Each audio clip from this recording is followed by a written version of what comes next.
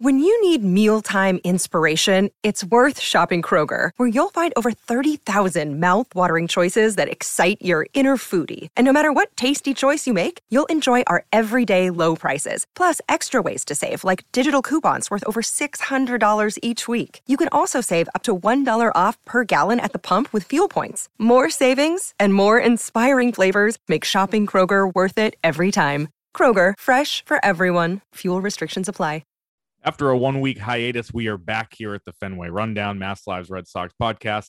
I'm Chris Cotillo, your host. Slow times right now for the Red Sox, who are not participating in the postseason after a last-place finish. They are, I assume, because we're not hearing much from them these days, getting ready for the offseason, which will begin in earnest in about early November, mid-November, about 5 days after the World Series, which is obviously pushed back a few days this year because of the lockout delaying the start to the season. But it's not too early for us to preview those kind of big decisions the Red Sox need to make heading in to November. JD Martinez, Michael Wacha, Nate Eovaldi, qualifying offer candidates. Will those guys get that qualifying offer of $19.65 million? What will the Red Sox do with Xander Bogaerts? That, I think, is the biggest question facing the team. Will James Paxton come back? Even would Chris Sale even consider opting out of the remaining 3 years on his deal? These are the types of things that we're going to discuss today, joined by Chris Smith, as I often am. Now let's get right to it. This is someone you're not going to hear a lot of this offseason on this program, because there is a lot of paternity leave in the future for Chris Smith, and I guess a lot of work for me kind of as a result of that, which is good. I guess keeps me busy during the downtime. But even on a week off for him this week, we're going to pull him in. Chris Smith, who obviously covers the Red Sox alongside me at MassLive's. Not much going on in the world of the Red Sox the last few weeks. There are three very exciting waiver claims there. Caleb Hamilton, Easton McGee, Jake Reed. I think I got all three of their names right. Wrote about them yesterday. Edward Bizardo is a free agent. I would say the biggest moment for the Red Sox in the last couple weeks since at least the last episode of this, and since the end of the regular season, was yesterday. Driving around some of the suburbs around here, I saw Chaim Bloom in the car. And that was it. That is, I don't know what he was doing, where he was going, who he was talking to, if he was on the phone, but he is alive. So we have that, and he was spotted yesterday in the car. What is the highlight of your offseason so far? The highlight of my offseason, let's see. Getting spit up all over constantly and changing my outfit 5 times a day. Oh, good. For those who don't know, Chris has kids. That's a baby. Yeah. Yeah, that could have sounded weird bad. Stuff are you getting into? But we are gonna set kind of the scene, I think, today for what should be a really busy Red Sox offseason. Until some of these things at the beginning of the offseason play out, it's hard to really get into, who they could pursue. Obviously, there's holes on the roster. There's ways they can fill that early. As we sit here, the ALDS is concluding. The championship series are going to start in the next couple of days. And then you get toward the point where the offseason becomes upon us. The offseason for the Red Sox will be starting somewhere in the range of like November 5th to November 10th. There's going to be a lot of news then.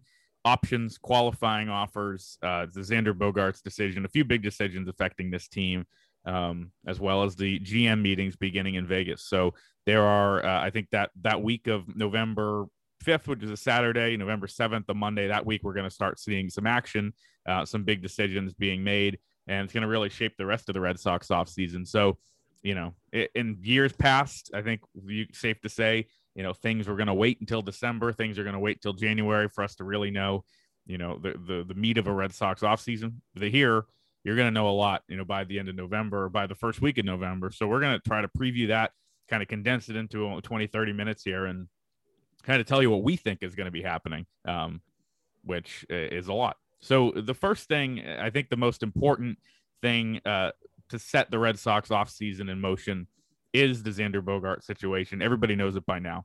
He signed a 6-year, $120 million contract 3 years ago. He played through, 19, or played under that deal 20 and 21 and 22. He has 3 years, $60 million remaining left on that deal, but he can opt out. And after the career he's had, he's going to be able to make a significant raise on that $20 million a year if he opts out and hits free agency. So while Xander Bogaerts has said that he is, hasn't decided if he's going to opt out, while the Red Sox keep saying, well, it's his decision. He's under contract. That's all kind of BS because he is obviously unequivocally going to opt out.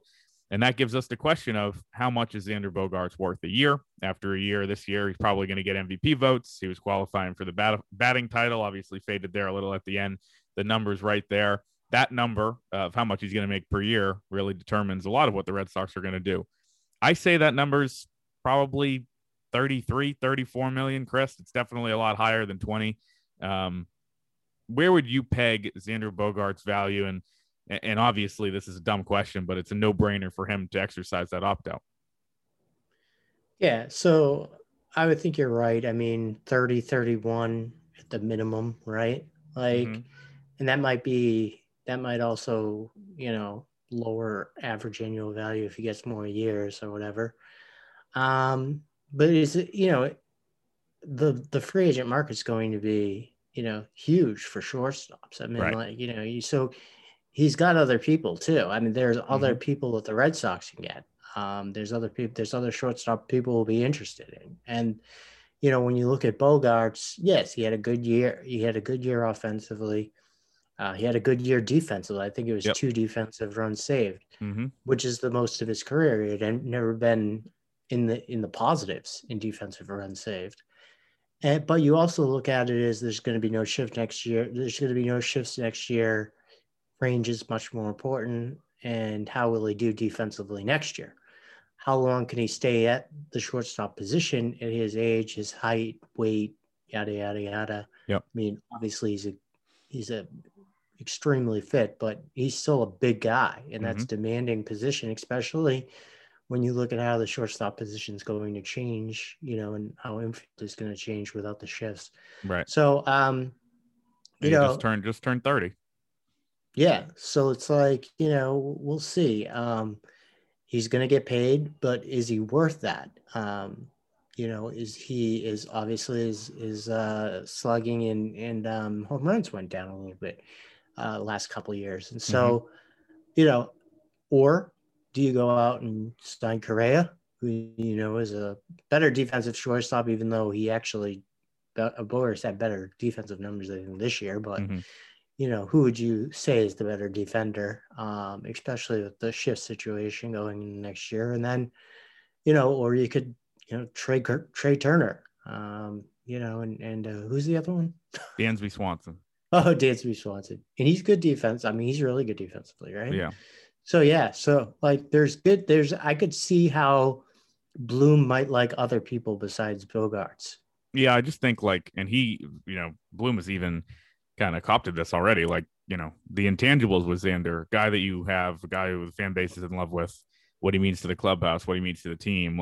It's tough, obviously, to put a monetary value on that, but it's something, right? I mean, that's something where maybe you pay a little bit more for that guy because he's your guy. I don't know if Bloom really looks at things that way. I think his MO would probably suggest that maybe he doesn't. He said, at least on the Bradfo show, Rob Bradford podcast over at WEEI, that that's something that does matter. And so we'll see. Do you think Bogaerts would take 5 for 150 from the Red Sox? How much is that annual? 30. It's a very simple math equation. Yeah. Yes. I don't know. I don't know. It's tough to say. I mean, I don't think that I think he wants to stay with the Red Sox. Yeah, I think so too. But I also think that, he's, after signing such a team-friendly deal the last time and, having Scott Boras as his agent, they're going to want fair market value and, how that stacks up against other guys that are on the free agent market. So I just, that also makes it tough, in that 5-day negotiating window, following the season. Well, that doesn't really matter. They can negotiate now. Yeah, I know. I'm just saying that, I mean, even now it makes it difficult because they might want to compare to other people. They want certain guys to come off the market before he signs too. Which isn't, not going to happen in the next month, obviously. I don't think you're going to see. I mean, Swanson, I guess, might sign an extension, but I don't think Correa or Turner would. No. So, I think the last thing we heard, Sean McAdam on the day after the season reported the Red Sox had met with Bogaerts in a formal setting at Fenway multiple times. The owners had expressed, how much they've wanted to lock him up, all this stuff. And I think, Chaim Bloom saying he's our number one priority, that starts right away. I think that it's fair to say that there have been talks over the last 2 weeks. Obviously, we don't know exactly, how far they've gone or if they've gotten close. I kind of think that, in my mind at this point, like he's already 3 weeks away from free agency. He might as well test what other teams have to say, right? Like, I mean, if you've gotten this far, think so.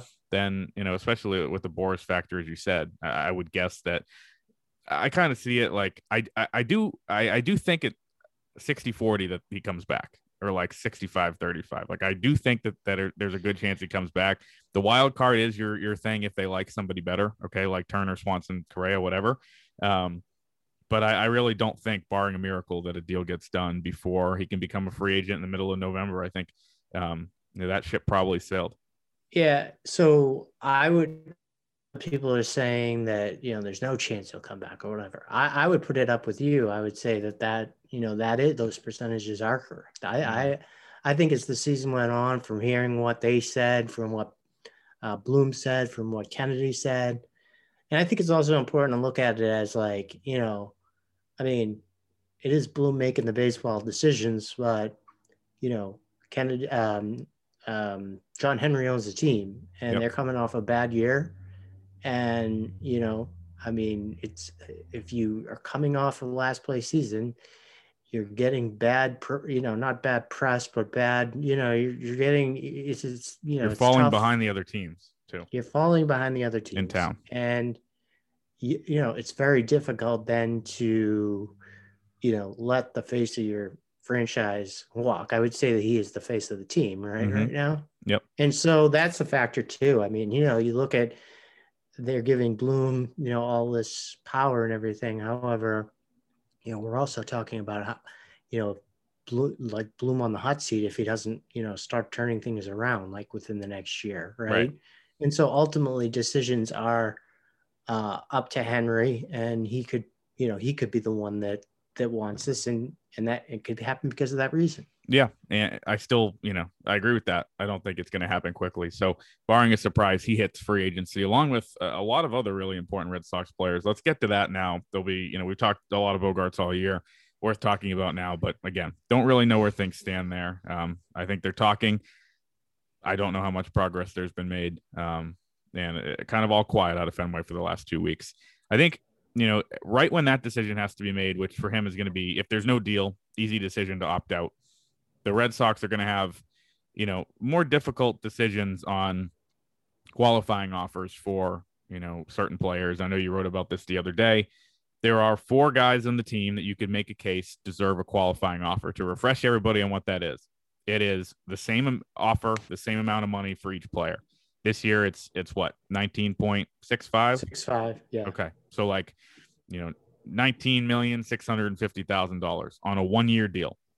That is, it's very simple. You can offer that to a player if he accepts it. He's back at that rate for 2023. If the player declines, you get draft pick compensation if he signs elsewhere. That's a little bit more complicated. The whole CBT thing plays into it.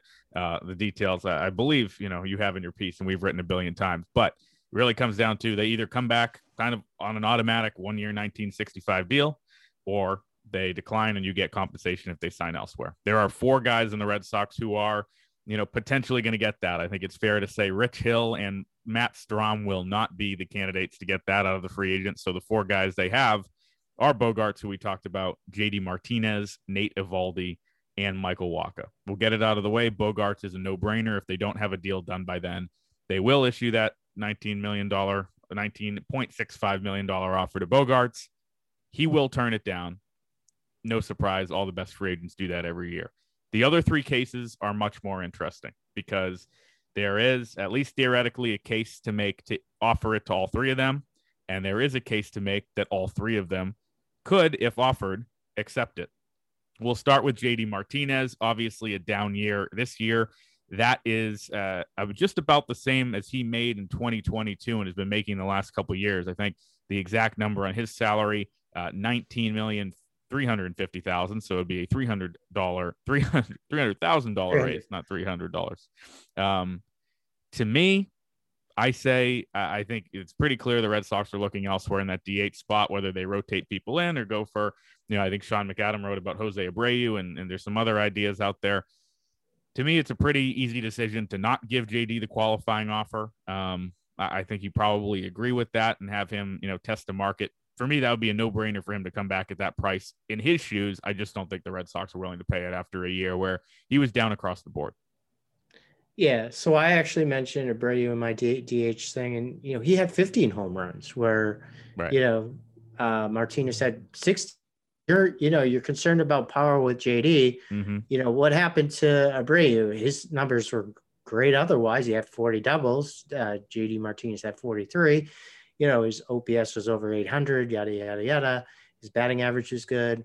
But it's like, are you going to pay Jose Abreu, who's going to be 36 this offseason? Yeah. JD Martinez just turned 35, and both of their offensive power numbers have dropped. Mm-hmm. And so you look at it, and it's like I could see Bloom wanting a situation where he gets the best player possible, the best hitter possible. But so that doesn't mean you have to have a full-time DH, if he thinks the best hitter, and I know Trey Mancini isn't the best hitter out there, but if he thinks Trey Mancini is the best hitter for this team, yada, yada, yada, sign him, rotate him in the outfield, first base, DH, Trevor Story, Xander Bogaerts to be resigned. Those guys get, opportunities at the DH. Devers.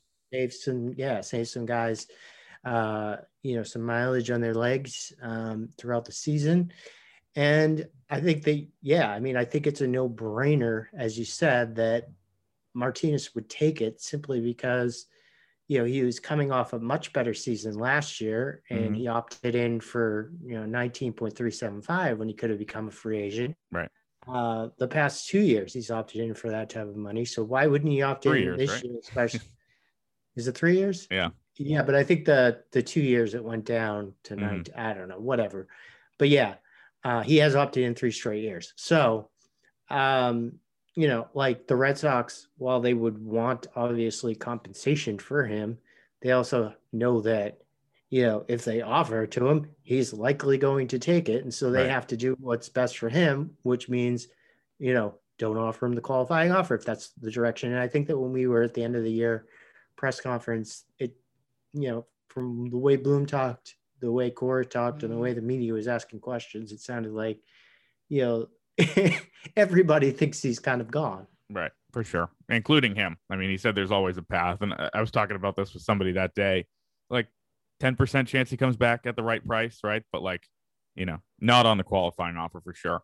The two pitchers, I think there are legitimate 50-50 cases almost. I don't know how you feel about them, on both things. Do you offer them both, or and would they accept it? Michael Wacha and Nate Eovaldi are both veteran guys who pitched well this year, right? If you look at Eovaldi's numbers, injuries aside, pitched well. Wacha pitched well. I know he was hurt for part of it. They're both guys who I think might take that number, $19.65 million. And I think the Red Sox might be willing to do it. I just don't think they'd be willing to do it with both of them. And when it comes down to that, makes me think do you want to give that to Eovaldi, who you know really well, or do you want to give it to Wacha, who you've only had for a year? And it's just, these are complicated questions. I don't know really what they're going to do on each, but. So if you can't give it to both, though, if you can't, obviously they need to add starting pitching. Yeah. And so, but if you feel like you don't want to commit $40 million in average annual value to those two pitchers. Yeah.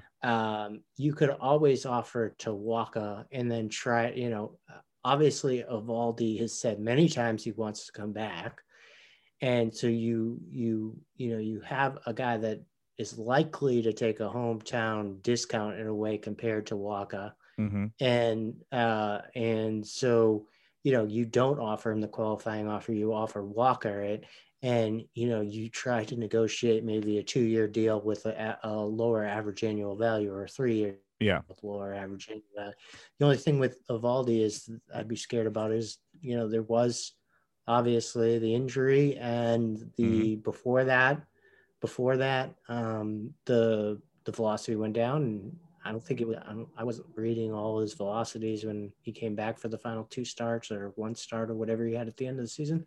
Yeah. But I think the velocity wasn't there. Right. No. So like that's a concern. So I would think maybe that would prompt them to like those 2 things, like not offer him, and if they're going to offer one of the guys, it is Waka. Now, is Waka worth $19.65 million?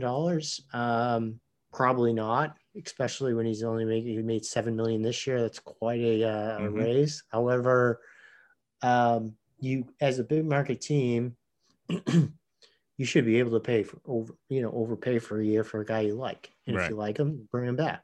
And I think like with Waka, it's a little different. I think the situations are a little different just financially. Like, and I'm not saying either of these guys are, guys who are struggling financially. So I hate, to kind of sound like that compared to, the normal person or, us or people like that. But you look at Evaldi's made $82 million in his career. And obviously he's just coming off 4 years and making 17 a year. He got the big deal, 4 for 68.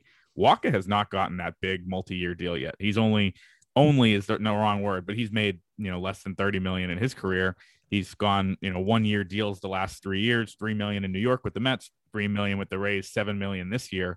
Like, I kind of get the feeling based on that. If you've never gotten that deal, you've never gotten that 4 year deal as a pitcher, like, you kind of want to do that. But for him, it probably would be hard to turn down 19.65, right? Yeah. So it's like I had mentioned this in that like qualifying article. It's like the long-term stability as opposed to you're about to make 19.65 million. That's a lot of money for a guy like that. And but, but it's not like let's say he gets, I don't know, 4 for 60. You're guaranteeing yourself 60 million, right? Like you're guaranteed no matter what. So that to me, I think might be intriguing to a guy like that. Yeah. I think we saw it with, Eduardo Rodriguez last year, and I actually thought he would be a candidate, but potentially to take the qualifying offer last year, especially with the year that he was coming off of. I don't think he was that great in 2021, but he obviously rolled the dice, and he knew he could get a multi-year deal, and he got the whatever guaranteed over 77 years, 77. Yep. And so I would look at that as like, he could go either way with him. He could take both, it, or right? Yeah. With Evaldi, I think that he might just take it if they. I think he'd take it if they offered it. Yeah. Yeah, but it could go either way, really. So if you are the Red Sox, who are you offering it to? I would offer it to Michael Wacha. I would too. And that's it. Mm-hmm. And that's it. I mean, and this goes back to the trade deadline too. I mean, you could have, tried to sign these guys, yeah. In the off season after trading them, if you really like them or whatever, or, you're not going to get any compensation back for them now, which stinks for the Red Sox. You could have traded JD Martinez at the deadline, and at points this year when he was an all-star, it looked like he would be a no-brainer for or a pretty good candidate for a qualifying offer. And, and so like they did it to themselves too. If they don't extend guys qualifying offers and don't get compensation picks back, because they should have traded some of these guys at the deadline. Yeah, no, for sure. And, I think those create 2 very, very interesting decisions. I think probably safely say no on JD, obviously safely say yes on Xander. And then I say it's 50-50 on both of those guys. I'd say it's 50-50 that Wacha takes it if you give it to him. And I think it's probably, as you said, 75-25 that Evaldi would take it if you give it to him. But we'll see what the Red Sox are thinking. I think there's a world in which they say, they don't give it to either guy too, and try to, figure it out. I just think with the rotation questions you have, you kind of have to, the devil, right? That's the saying. I think you probably need to lock up one of those guys. I think, you know, we're going to talk about two quick opt-outs that are pretty much no-brainers, but it's worth mentioning. Eric Hosmer can opt out of his deal and give up $39 million through 2025. He will be opting into that deal. The Padres will be picking up the rest of it. No big deal. The one that I think... Can you also mention that Chris Sale has an opt-out? That's what I'm going to do. And this is only interesting to me because John Tomasi, I think, wrote something in the wake of when Sale had his bike accident. And, like, Sale is guaranteed $55 million through 2024. There's a $20 million club option for 2025. Chris Sale just has to do nothing, and he collects that $55 million. You know, there's deferred money on that, blah, blah, blah, blah, blah. He is wired unlike any player that I've ever met. He is, you know, so down and always talking about he doesn't earn his contract.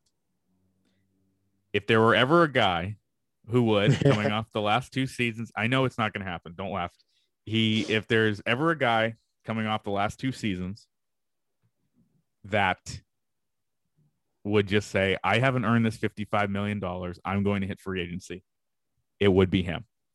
Yes. And I actually thought of that myself. Like, you know, he feels bad. Like the first, I'm not saying he feels bad. I have no idea. Obviously. Oh, he does. I think. I mean, he said that on the record that he's stealing money from the Red Sox. Yeah. And stuff. So like the first 3 years of the contract, 2020, 2021, 2022, he's pitched 40 something innings or whatever total in the regular season. Didn't pitch, made one start in 2022, made 0 starts in 2020. Yeah. 2 starts this year. You got to give him credit for the second one in New York. Oh, yeah, that's true. I forgot. Well, Did he get hit in the first inning of that one? Yeah. Not that it doesn't matter, but it is 2 starts. But But yeah, I mean, like, you know, that wouldn't set a good precedent, though, for anybody, you know, anybody in the players. And so the MLB Players Union would not, you know, go with that either. Right. And his agent wouldn't, like and the agent with the commission. And I mean, I will give that. We gave it 3 minutes of airtime. I'll give it a 3% chance. 3% chance and a 97% That's a big chance. That's big. Seriously, if there's one guy ever, you know, and like, I thought this was a crazy idea when I was first thinking about it. And then I saw that Tomasi wrote it and I was like, well, you know, if someone else is, you know, like if he really feels as bad as he should, I think his angle is like, if he really thinks he hasn't earned the contract, this is one great gift he could give to the Red Sox to opt out or renegotiate. No one's ever done it. Like, once he signs that deal in 2019, it's his money regardless. But again, 3% to 97, still an interesting thing worth talking about. A couple more things we're going to get to, a couple option decisions that I think are fascinating. The Tommy Pham one, as you report, is actually $12 million in a mutual option. Both sides would have to agree to that salary. To me, like, he was great for a couple weeks and just not that good for the rest of the year. That's an easy no, I would assume. So that's another one where it's like, you know, he would probably like that, you know, or he's probably going to exercise his one, which these mutual options never, like, you know, no one ever, these mutual options, one side always declines, right? It's usually the player at first that declines. But yeah, the team, it's like, well, 12 million. He is another guy that's what, mid-30s or whatnot? Right. Yeah, he's, let me see, 30. Going to be 35 in March. However, this is another situation that I wrote that if you want to pay a little bit more for a guy, but like, he's not worth it. He was worth 0.4 WAR this year. Yes, and that is correct. However, like, you look at some of the field, quarter outfield, you know, guys on the market, and it's like they're all like had some down years. I mean, Mitch Haniger hit 39 home runs in 2021, but he had injuries this year and only played in 54 games and didn't hit well. Trey Mancini's numbers went way down after, you know, he went to Houston. They weren't great for the first whatever months with the Orioles. And so there's a lot of guys that are question marks. There's not like the only like outfielder. I mean, you know, Jock Peterson, like, yeah, he had a great year. But let's get them on the same team. That would be awesome. I actually thought that when I was writing about the outfielders. I was like, that would be the perfect scenario where you have Jock Peterson, especially after what he told, after what he hit him harder. He should have hit him harder. But yeah, that'd be awesome to have both of those guys on the same team. But yeah, I mean, like, I just don't see a scenario where the Red Sox would do it, but it's out there. There's a better chance that Chris Sale opts out. You think so? Then the Red Sox. I'm going to put this at 1-99. It's not a lot of money. I mean, $12 million when you think about it. Right. Not for you. No, I mean, I'm pretty sad. So right, of course. He doesn't mean that, folks. The last one we'll get to, and this is actually another right down the middle. Could see it going either way. James Paxton, very interesting situation here for the Red Sox. I think obviously how they view James Paxton goes hand in hand with how they're going to deal with the Wacha and Eovaldi qualifying offers. James Paxton, as everybody knows, coming off Tommy John surgery, signed for the year for last year, did not pitch an inning. He was getting close toward the end of August, and then he ended up with a lat injury in a rehab outing in a real game in the first inning in Fort Myers. Was shut down, didn't pitch. They really actually liked what they were seeing out of him before that. They liked the velocity. They thought he looked good. That lat strain is something that is not going to be an issue. He should be actually full go by spring training. I know they say that about Chris Sale too until the next thing happens, but James Paxton is theoretically fully healthy and he will be ready for a full season. The Red Sox have a very unique option on him. It is 2 years for $26 million. You have to opt into both of the years. You can't say 2023 and not 2024. You can't, if they decline it, Paxton has a $4 million player option for 2023. I think that's probably a little too low, but maybe 2 years for $26 million is a little too high. This is, I think, a very complicated one. I think some people think again, it's not that much money. It's a good risk. It could turn into a bargain. He is going to be 34 next month. You get him for his age 34 and 35 seasons at that price, $13 million each. But he's a guy who really, he's pitched, I think, 1 inning in the last 2 years and 22 innings in the last 3 years because he was hurt in 2020 with the Yankees as well. What do you do there? Yeah, I think you pick up the option, but you also you're in a good spot too. I know that nothing's guaranteed where, he's going to be able to pitch after you've seen him the whole year. I mean, something else could happen. However, they have, been around him the whole year. I mean, he was in Fort Myers with their trainers and stuff like that. And he was guys. He was with the big league team for the whole first half. It was there every day on the road, the whole thing. So they've seen him, they know where he's at. I think they have a good evaluation. Obviously you would rather have seen him pitch some games at the end of the year, but right. I think they have a good probably idea. I think that, you're either going to have to, if you want him back, you're going to have to pick that thing up or he's going to be gone because he's not going to pick up his end of it. I would not think, which is another thing that I've thought with the feeling bad for taking money. Yeah. So you took I mean, he's Canadian, so he's that nice probably. Yeah. But right. Also if the Red Sox declined you though too, then I mean, I guess it's fair. These things never work this way. It's always comes out. No. Yeah. So I would say that I would do it if I was the Red Sox. What about you? Yeah. I probably would. You're not qualifying Wacha and Eovaldi and picking this up. That's 3 risky, older pitchers. And then you add in Sale and you just have kind of a very risky, very expensive rotation, I think. I'd say, probably do it. And then you have at worst, Sale, Pivetta, Bayo, if you qualify Wacha and he picks it up, him and Paxton. It's an older rotation with Bayo, obviously, as a young guy, but, you never know what, Paxton could turn into. I do think that if he's at his best, which at his best, he's a really good pitcher. I mean, look at his numbers from, time in Seattle, first year in New York. I mean, he's a guy that can give you, 140, 150 innings, never a 200 inning guy. A high 3, low 3s in some years, high 3s in other years, ERA. He's really hit the injury wall in the last 2 years, but if they liked what they saw, it's worth the investment. And this, when you talk about something a big market team can do, that this qualifies to me. I think that really, and with all their money to all those decisions, as you said, they can't do all 3 of those and then rely on, right. but they're also probably have guys lined up that they want to, pursue in the offseason. There's some interesting pitchers out there. Right. Chris Bassett's an interesting guy. I mean, obviously, you probably should make a run at Justin Verlander when he opts out. I mean, why would you not want? He's probably going to win the Cy Young this past year, this season for the 2020. Do you have any inside knowledge on that? No, not at all. As a voter, I did not. I can't reveal who I voted for. Can't reveal anything. Next year, when I have manager of the year again, I will also not reveal it.